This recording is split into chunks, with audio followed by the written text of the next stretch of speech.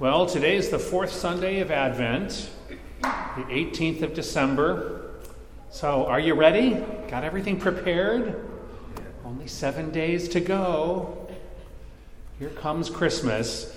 There are last-minute gifts to buy or to make, food to be prepared, maybe exams to finish up, clean the house, decorate the house, trim the tree, deck the halls, send the cards. You got all that done yet? Most years, I start my Christmas cards sometime around December 23rd. And I find that I run out of steam someplace between the K's and the L's. My friends at the end of the alphabet have not heard from me in years. So, this year, once again, I'm declaring Christmas card bankruptcy. And I'm sending everyone a nice email. But I can tell you that as of this morning, I am not really ready for Christmas. Several years ago, there was a series of commercials that you may have seen on TV, and it was for some internet company, and they showcased children from all over the world asking, "Are you ready?" Do you remember those ads? These kids from all over the world would spout off statistics about the internet and how fast the technology was growing. They'd ask, "Are you ready?" And the clear implication was, if an undernourished 11-year-old in Bangladesh is ready for the Internet of Things, why aren't you? If a 15-year-old girl in Uzbekistan knows the ratio of postal mail to email in the U.S., why don't you? Aren't you ready? We've had 3 weeks of preparation this Advent, and we've got 7 days to go. Lots of time to look at our lives and take time for reflection and to prepare our hearts for the coming of the Savior. Yeah, right. We had time for that. Still, we know that that's what Advent is for. We're supposed to be preparing for Christmas, but also readying ourselves for the coming of Christ at the end of time. So, are you ready? Well, now that I've asked you, "Are you ready?" 10 times, please listen carefully when I say, it doesn't matter. None of those things depend on your readiness. Christmas is coming whether the house is cleaned or not. The sun is going to rise on December 25th whether or not your perfect wreath is on the door. And Christ will not hold off his return waiting for you to get your life in order. We can be so fixated on the preparations that we think that the preparations are all that matter. But it all happens in God's time and not on our schedule. In the end, Advent is aspirational. It's an expression of our hope, and our preparation is always going to be incomplete and imperfect.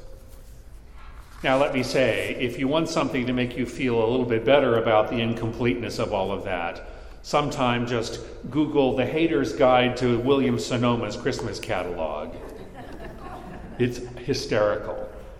I will warn you, it's also a little sweary, but it's also hysterical. Someone once said, and I think it was John Lennon, that life is what happens to you while you're busy making other plans. Similarly, God's providence is what God is doing for us while we're busy making other plans. God chose to become human and join us here on the ground, living life as we do and facing it unprepared. He didn't wait for the perfect moment to arrive. He came to us born in a grubby barn, not in a mansion decorated by Martha Stewart. You'd think he would have at least have waited for parents who would think ahead and make reservations somewhere. You'd think he'd wait until his parents were safe back home. You'd think he'd wait to be born at a time when the infant mortality rate was 5% and not 50%. If you've been a parent, and admittedly I have not, but go with me here. If you've been a parent, you know 2 indisputable facts. One is that babies are born on their own timetable, and the other is that you are never fully prepared for your first child. Regardless of what you think beforehand, the arrival of your first child changes you forever, and there is really no way of preparing for that reality. So let's not imagine that Mary was ready to be a mother when the angel appeared to her. She wasn't married. She was probably less than 16 years old. And she certainly wasn't sophisticated enough to know what she was getting into. But she was wise enough to know that God intervenes on his own timetable. Joseph, in today's gospel, definitely has some problems with this timetable. And it's only the voice of an angel appearing to him in a dream that convinces him to stick with the plan. Does that mean that Mary and Joseph were ready? No, of course not. Christ's coming has never depended on our readiness, and that's a good thing. Our problems, our messes, our unpreparedness, and our sins will not stop Christmas from coming, and they won't stop Christ's returning at the end of time. It is good to prepare as best we can and to plan the best we can for whatever may come. But eventually we have to let go of our preparations and accept Christmas, accept God's arrival on its own terms. So sometime this week, take a deep breath and step back from your preparations and just accept that God has come. He's chosen his own time to be with us. And let's be grateful for that and rejoice in that.